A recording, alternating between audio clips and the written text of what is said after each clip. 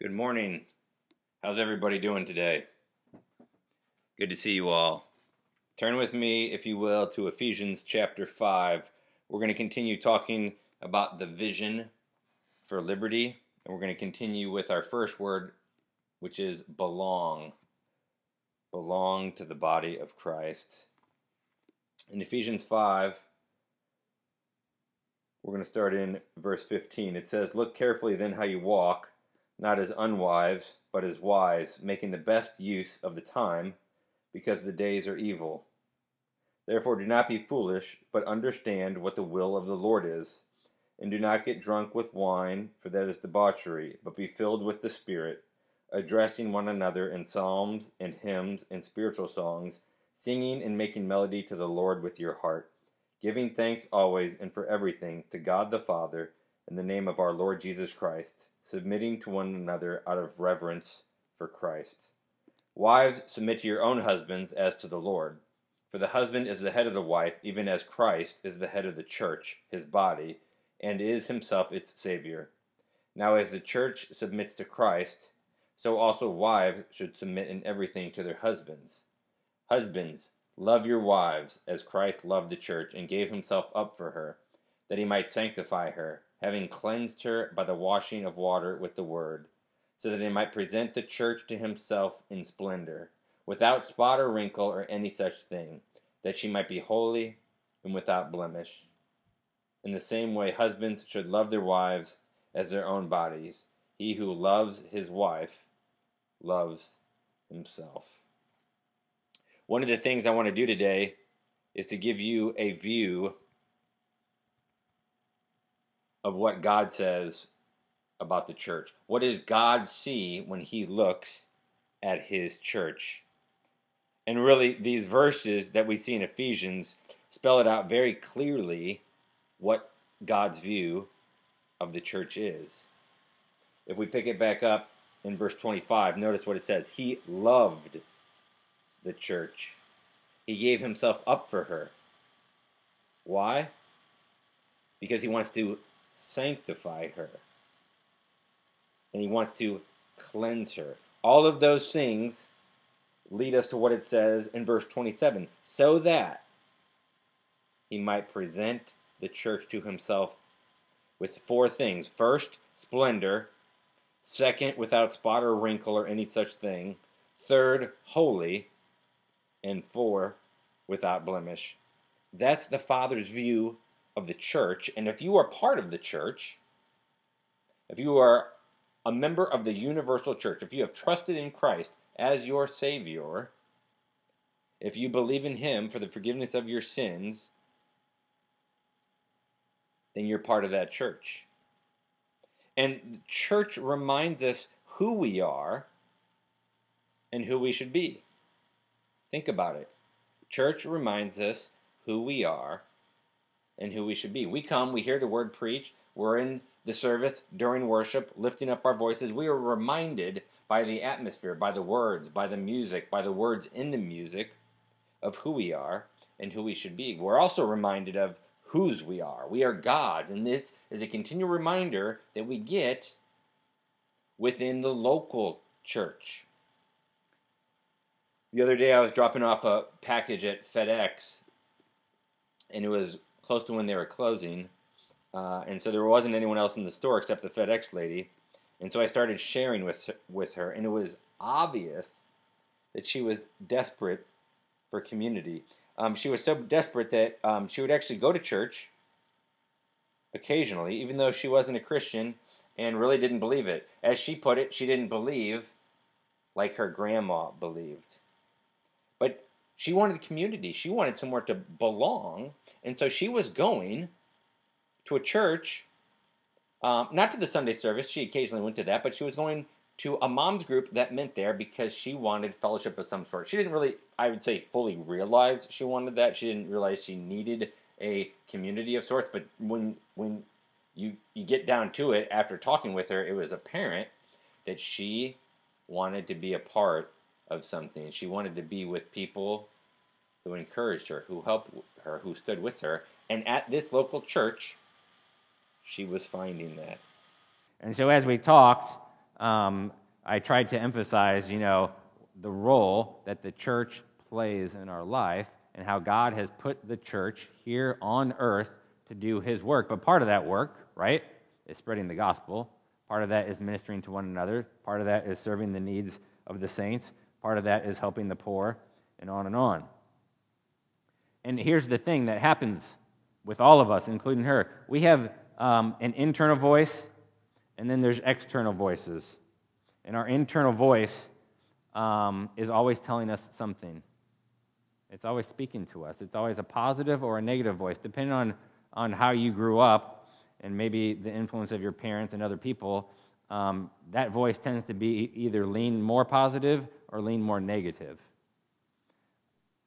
But that voice is always saying something. It's like our inner person, so to speak, and it's speaking to us. It's saying something, and we hear something. That's why sometimes you give someone a compliment, and they kind of deflect it, right?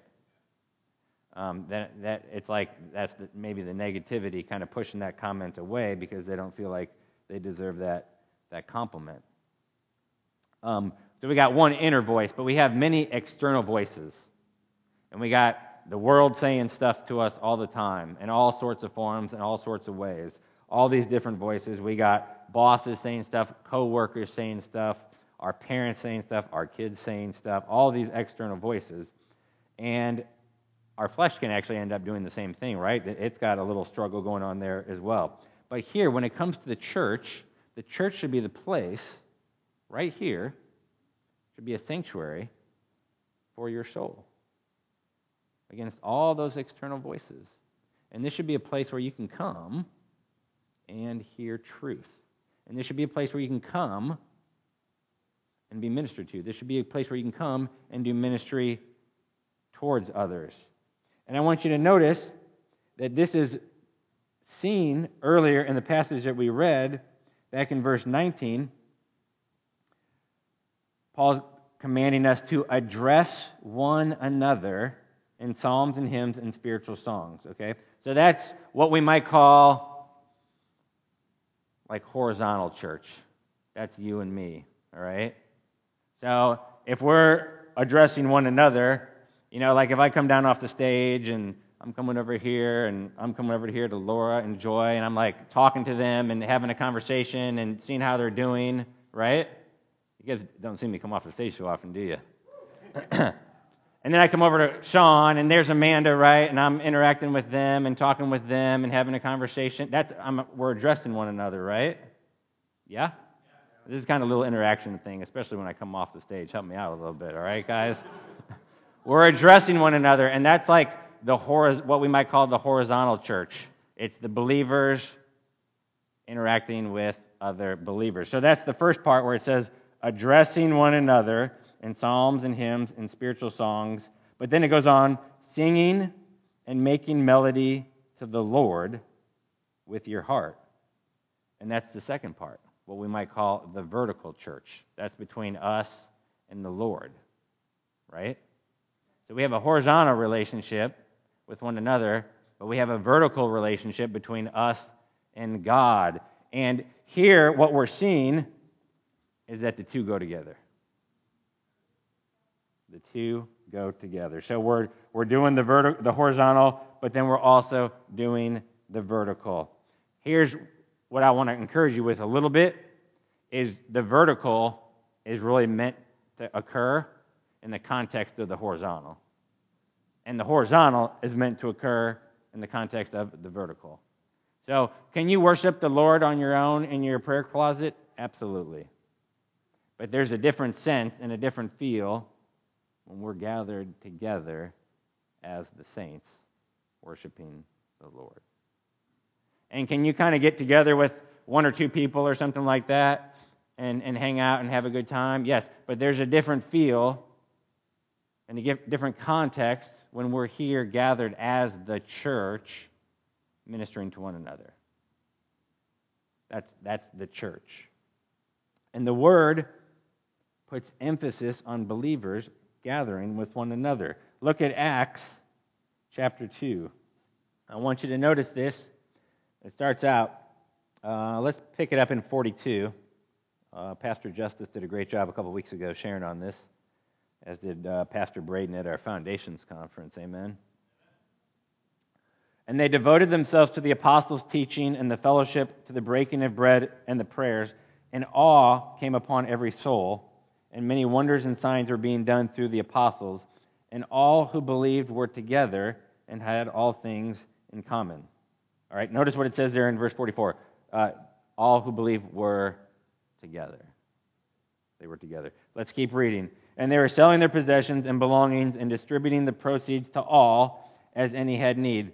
And day by day, all right, you see that? Day by day. Yours might say daily.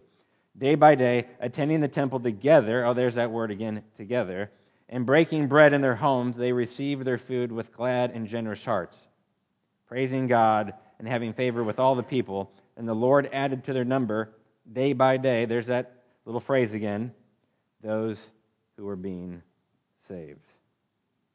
And over we see the Scripture puts this emphasis from the very beginning of the actual church of the New Testament of believers regularly gathering together for fellowship and worship. And think of what Hebrews 10 says, don't neglect to meet together. So I would submit to you that this time that we're together is the most important 2 to 3 hours of the week.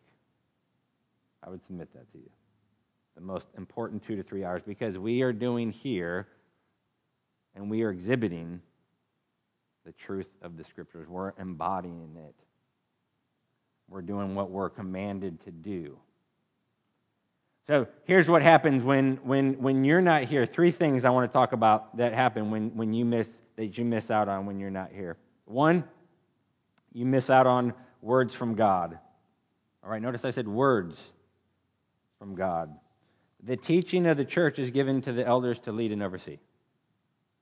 And the church protects, upholds, keeps, and stays faithful to the Word of God. So God gives the Word to the church. Okay? He doesn't give it to the family. He doesn't give it to the civil authorities. He gives it to the church. Okay? That we recognize this as God's Word. We recognize it. That's a key word. We recognize it as God's Word. We acknowledge it is God's Word. And our job is to protect it, uphold it, keep it, stay faithful to it. Make sure it's not profaned. Make sure it's not distorted. Make sure it's not twisted. That's why Paul tells Timothy in 2 Timothy 4, preach the what? Preach the Word. Preach the Word. And we see this also in Acts 20, verse 31. Look at Acts 20. So Paul's wrapping up, exhorting the Ephesian elders, and he says in verse 31, therefore be alert, remembering that for 3 years I did not cease night or day to admonish everyone with tears. So Paul's in Ephesus for 3 years doing his ministry, preaching the Word, and ministering to those people. Now, so many times I've known different situations people are working through or dealing with. I go to church. For many years, I was more of a listener than the preacher, and the sermon is on something like directly dealing with that person's issue, struggle, concern. And I look around, excited that that person is going to be ministered to, and they're not there. It happens more than you think. It happened last week. I believe the Lord had a word for someone last week, but they weren't here to receive it. And that happens. And I'm not saying there aren't good and legitimate reasons to miss. What I am saying is consider, when you're not here, what you're missing. Because have you ever been spoken to through a sermon on a regular basis? Okay, so think about what you miss when you're not here. Listen, it's not the preacher. Trust me. I know that. It's the Word he's preaching. And God takes something as plain and simple as human speech, right? Something that we're doing all the time, sometimes too much of, talking. And God takes human speech and uses it to speak to us and to train us and to admonish us and to correct us. and to build us up. So that's the first thing you miss out on, is words from God. Second, you miss out on ministry from others. The hand needs the foot needs the eye needs the mouth. In 1 Corinthians 12 it says, the eye cannot say to the hand, I have no need of you, nor again the head to the feet, I have no need of you. Now, I was at a challenging point a number of years ago, and I remember I came forward for prayer.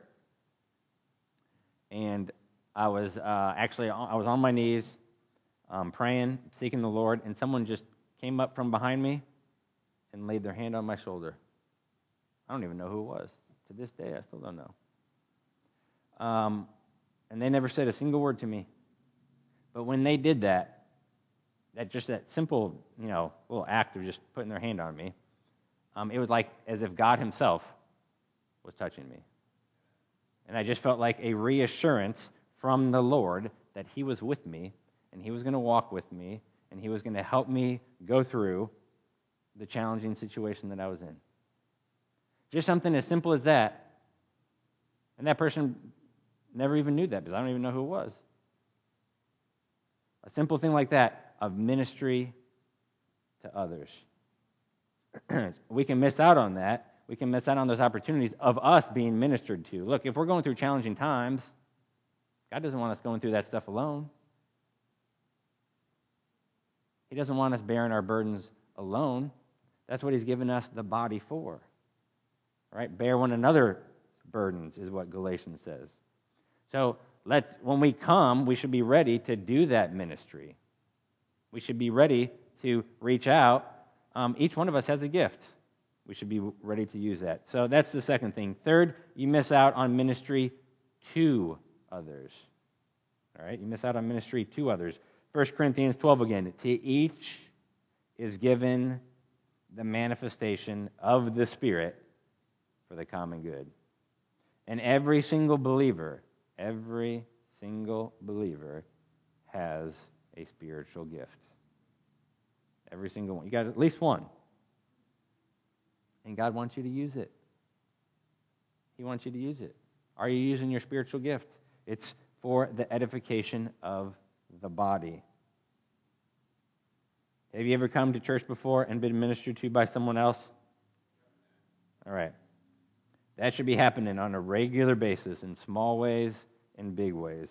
I remember years and years ago, there was a person, and it seemed like during worship, it was just amazing to watch this person sometimes worship, because you could tell they truly loved the Lord and were singing with all their heart, soul, mind, strength.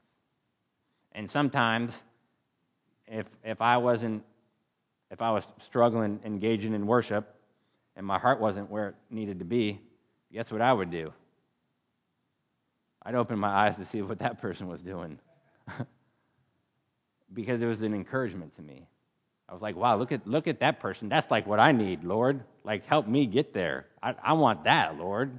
That person's exactly where they need to be, and that's where I need to be. And the same thing is true. You people who sit in the front might not, you really don't see it. You kind of miss out. But if you sit in the back, right, and you got your eyes open, you can see what the Lord's doing. And you can see people engaging in worship. That is an encouragement to other people to continue to engage.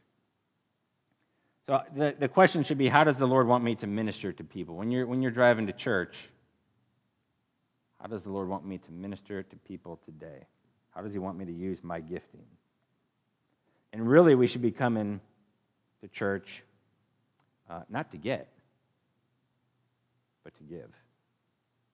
All right, give to God the glory due his name. Give to others the ministry they need.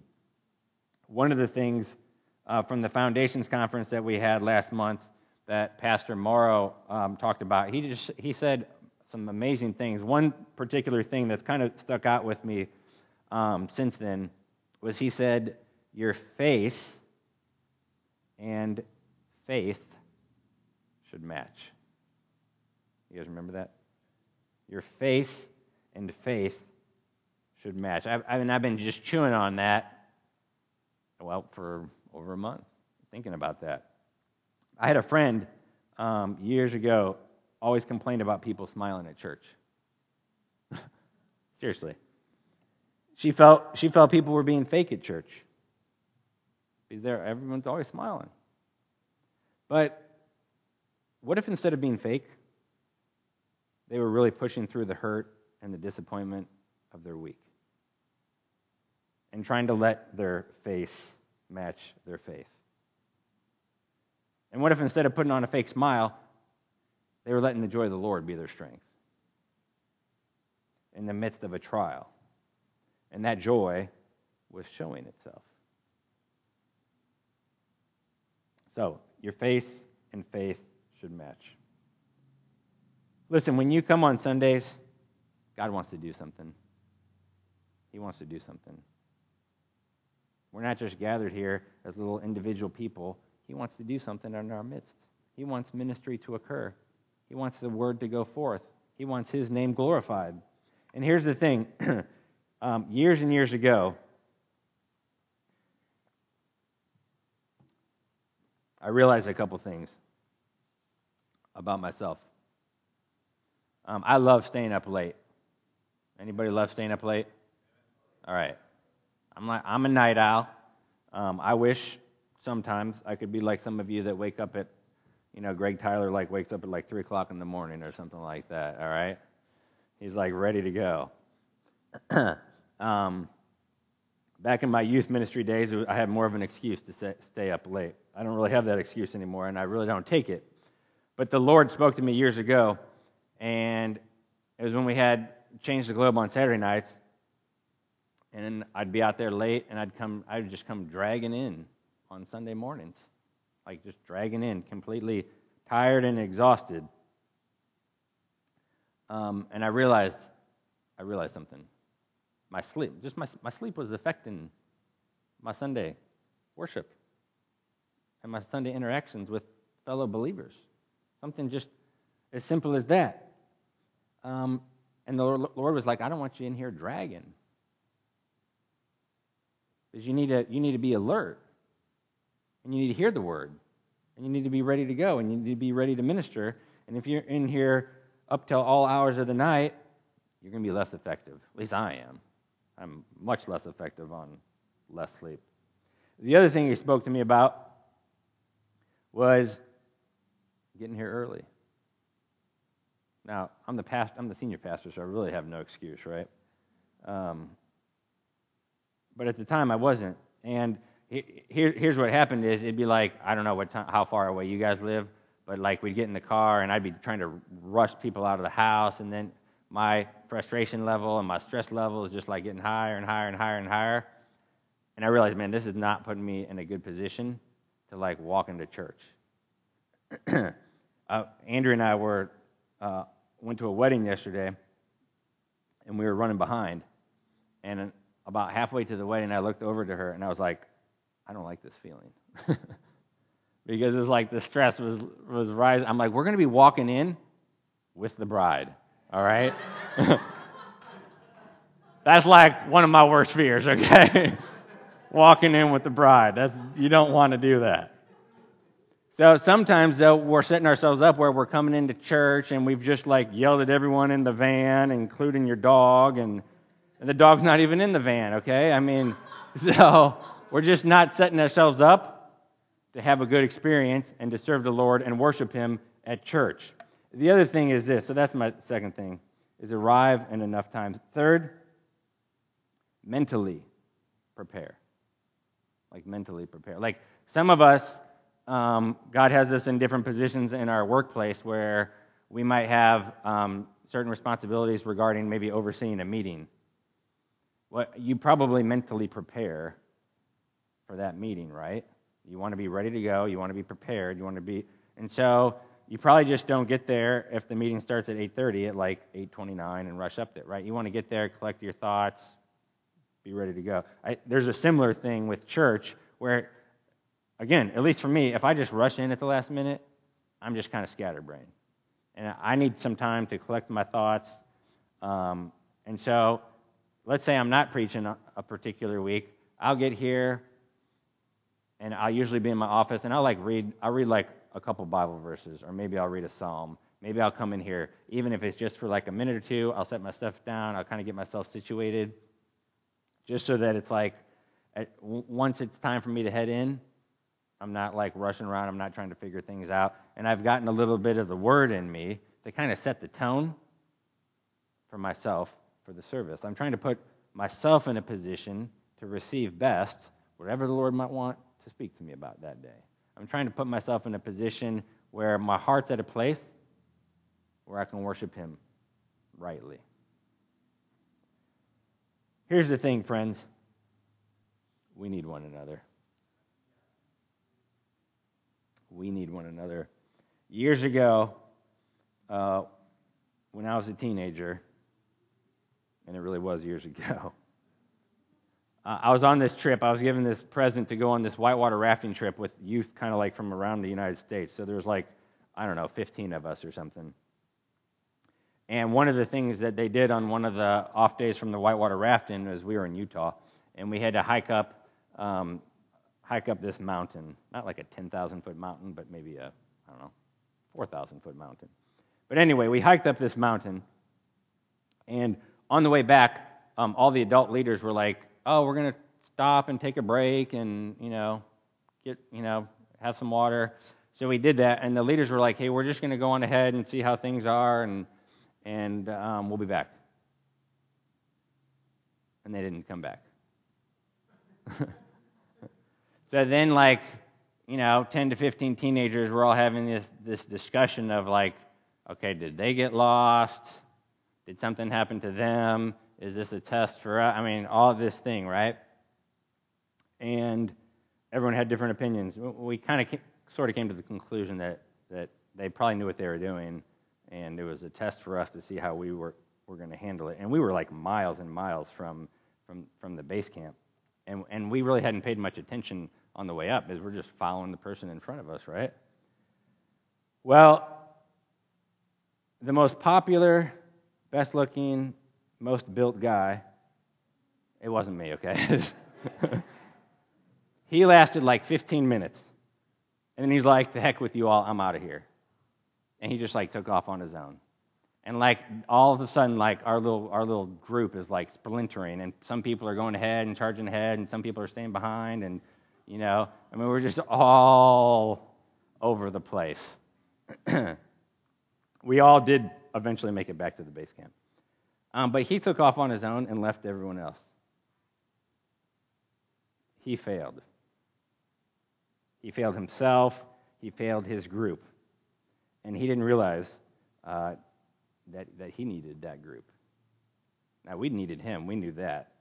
But he didn't realize he needed that group. Listen, we need each other. And those leaders were trying to teach us to depend on one another. And some of the people in the group, weren't as, it was a long trek, so they couldn't go as fast, right? And so they were trying to teach us that we needed to depend on one another, we needed to support one another, we needed to help one another. And that's the same for us, right? All of us have strengths and weaknesses, every single one of us. And hopefully your strengths cover my weaknesses, and hopefully my strengths cover your weaknesses, and so on with other people, right? So that as a body, we're strong. As a body, we're strong. Look at 1 Peter chapter 2. Let's start in verse 1. "So put away all malice and all deceit and hypocrisy and envy and all slander. Like newborn infants, long for the pure spiritual milk, that by it you may grow up into salvation, if indeed you have tasted that the Lord is good. As you come to Him, a living stone, rejected by men, but in the sight of God, chosen and precious. You yourselves, like living stones, are being built up as a spiritual house to be a holy priesthood, to offer spiritual sacrifices acceptable to God through Jesus Christ." And here's where I want to camp on for a second. Is one, we're the living stones. Verse 5, you yourselves, like living stones. But then notice what it says, are being built up. All right, it's in the present tense, showing continuous action. We are being built up. So we're this temple of stones. We're being built up, being built together. And Christians, listen, we have to choose between isolation and belonging. And isolation is easy, all right? You can check out anytime you want. You can go do your own thing anytime you want. Belonging, it's costly. But guess what? It's much more satisfying. When we're in community, when you belong, you are more satisfied. Why? Because that's what you were designed for. Listen, a brick is of little use by itself. All right? By itself, it can only be used for minimal things. However, its usefulness is maximized when it's used alongside other bricks. Similarly, apart from one another, we can't complete the mission God's called us for if we're just out all doing our own little thing. No, we need to be the living stones being built together into the temple of God. A bunch of stones just laying around on the ground, that doesn't do anybody any good. But being built together can complete a structure. And because we're the temple of God, we see that God is still working on us and in us and through us. He's still doing some building. And the word being in this passage means we're not yet where we need to be yet. We are in the process of it. But we should not be discouraged when we see sin or failure in the church. We should be careful about the desire to quit or to give up on ourselves. We should be careful about the desire to quit or give up on others. Why? It's a process. We are being built into a spiritual house. So he's not done with me, and he's not done with you. And he's fashioning each stone exactly how he wants it.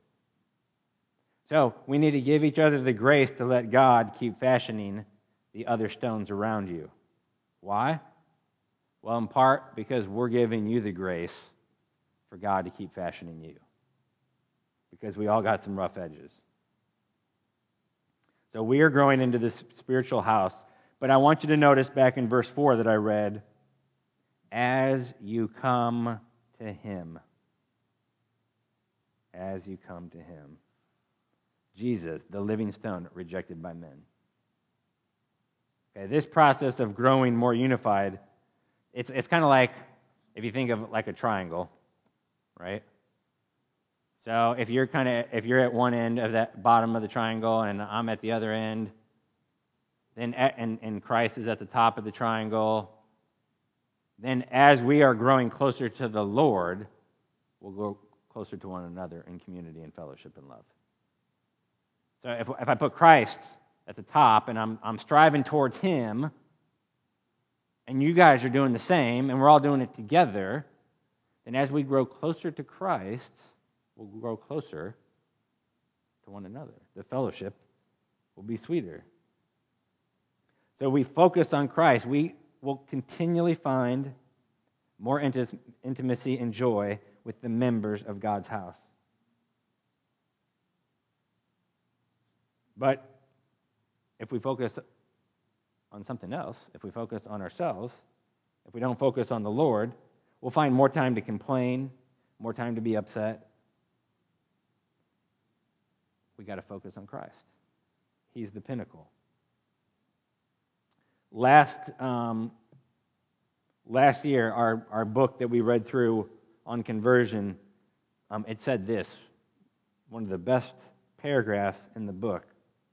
It says, because of Christ, I have more in common with a retired widow in my church than I do with a non-Christian dad who is my age and likes to hike and camp like me. Because of Christ, a white, middle-aged businessman has more in common with a young Native American woman in his church than he does with a non-Christian member of his Rotary Club. To the world, this seems crazy, but it's true.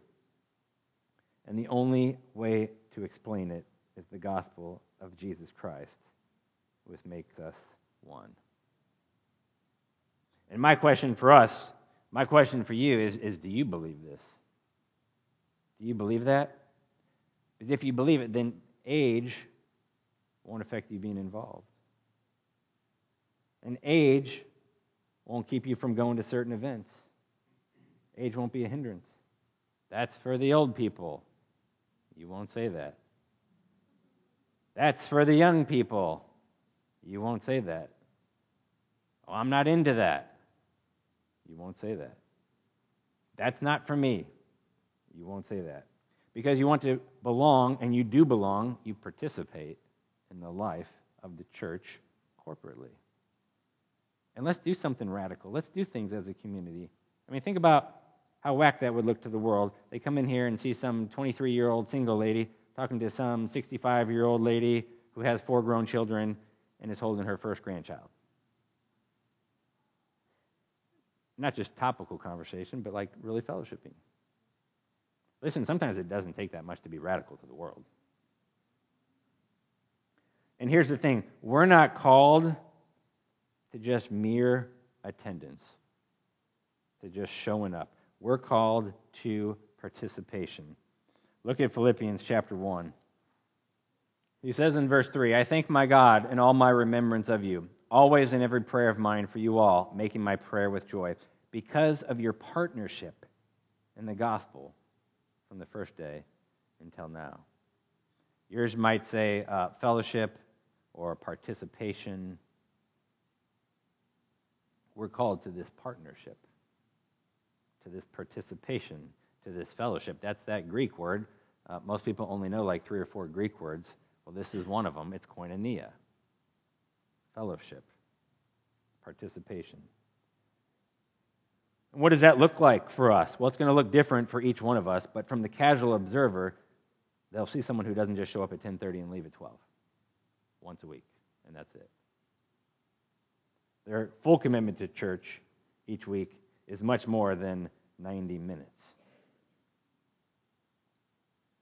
You can't belong if you're in isolation. And here's the thing. Belong means community, not isolation. It also means assimilation, where you're being brought in. It also means integration, where you're worked into what's going on. And it means participation, full part of, partaking of it.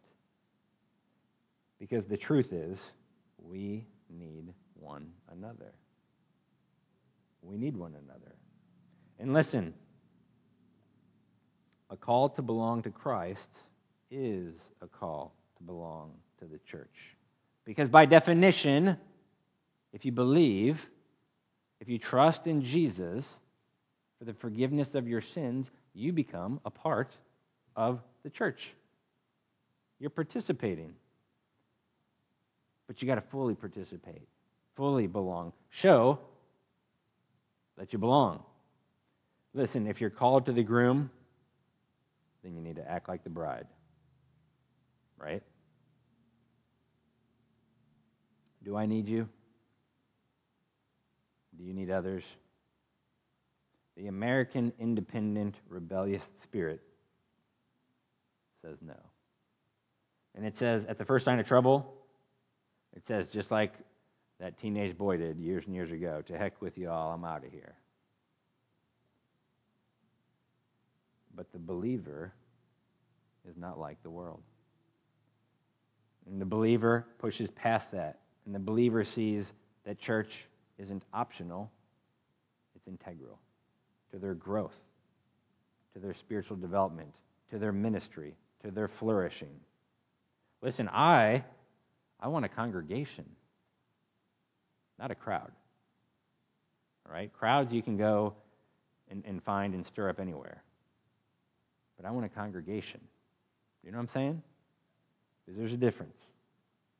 And we get as much of the Lord as we want. We get as much of the Lord as we want. If you want to take a little sip, you can take a little sip. If you want to take a big gulp, you can take a big gulp. But God wants to do something in us and through us. And His mercy, praise God for His mercy. Right? And those of you that have seen and tasted the goodness of the Lord, Let me encourage you, some of you maybe who haven't, like, the Lord is a good Lord. He is very faithful. He is very loving. He is very kind. And I was reading and talking with my boys the other day and my daughter. Let me see if I can find it real quick. I can't find it. But I was encouraging them about God's requirements for us and how, as parents, we have requirements in our house. And someday, as they have jobs, there's going to be requirements at their work. But really, there's God's requirements. You might call them laws or commands. And I was trying to emphasize that what we're doing in our small little family community, called the Bond household, was training them to flourish and to go wherever God might call them outside that little Bond family household. And the beautiful thing is that Jesus says, "Come unto me, all you are weary and heavy burdened." And I love what he says, "I will give you rest. I will give you rest." And some of you might need that rest. So if you've never trusted in Jesus, I encourage you, come to Jesus. Come to Jesus. Trust in him for the forgiveness of your sins. He paid the penalty, his own life, so that you could have life. So I encourage you, if you haven't done that, to make the day that you do that, to trust in him. He is very gracious. He is very kind. He is very loving. And he is the one who you can trust for your salvation. Don't trust in yourself. It's going to be an epic fail. It really will. Trust in Christ. Right? He lived the perfect life. Even death itself couldn't hold him down. They put him in a tomb for 3 days. And it's interesting how the Scripture describes it. Some parts of the Scripture talk about God the Father raising Jesus. Today I was just reading in Romans. It says the Holy Spirit raised Jesus. And then Jesus tells us even, I myself have the power to lay down my life and take it back up again, right? So it's the triune God working on that Easter Sunday to raise Jesus. Death couldn't keep him down. And if death couldn't keep him down, he's got power over the grave. And if he has power over the grave, he can give that power to you. And you can have that eternal life. You can walk in that newness of life. His life in exchange for yours, and your life in exchange for his, the great substitution. And that's available to each one of us. Let's pray. Lord, we thank you that it's through you that we have life, and it's not of our own.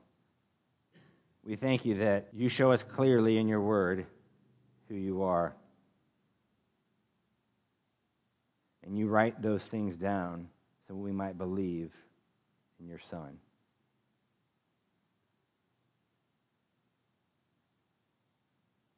And Lord, I pray that you would speak to people now. I pray for the believers here, Lord, that we would hear your word and put it into action. I pray for anyone who might not know you, God, small, young, or old, that they would trust you and the work of your Son. And Lord, I pray that you would make us, you would continue to build us into the spiritual house that you want us to be.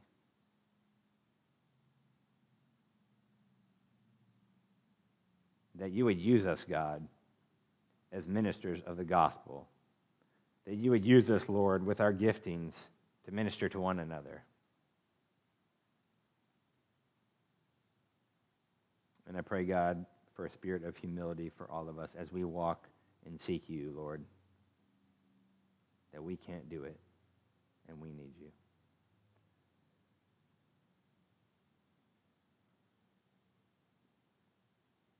Thank you, Lord, that you are here for those who call upon you. Your word says, anyone who calls upon you will be saved. So may people truly do that today, God. We love you. Amen.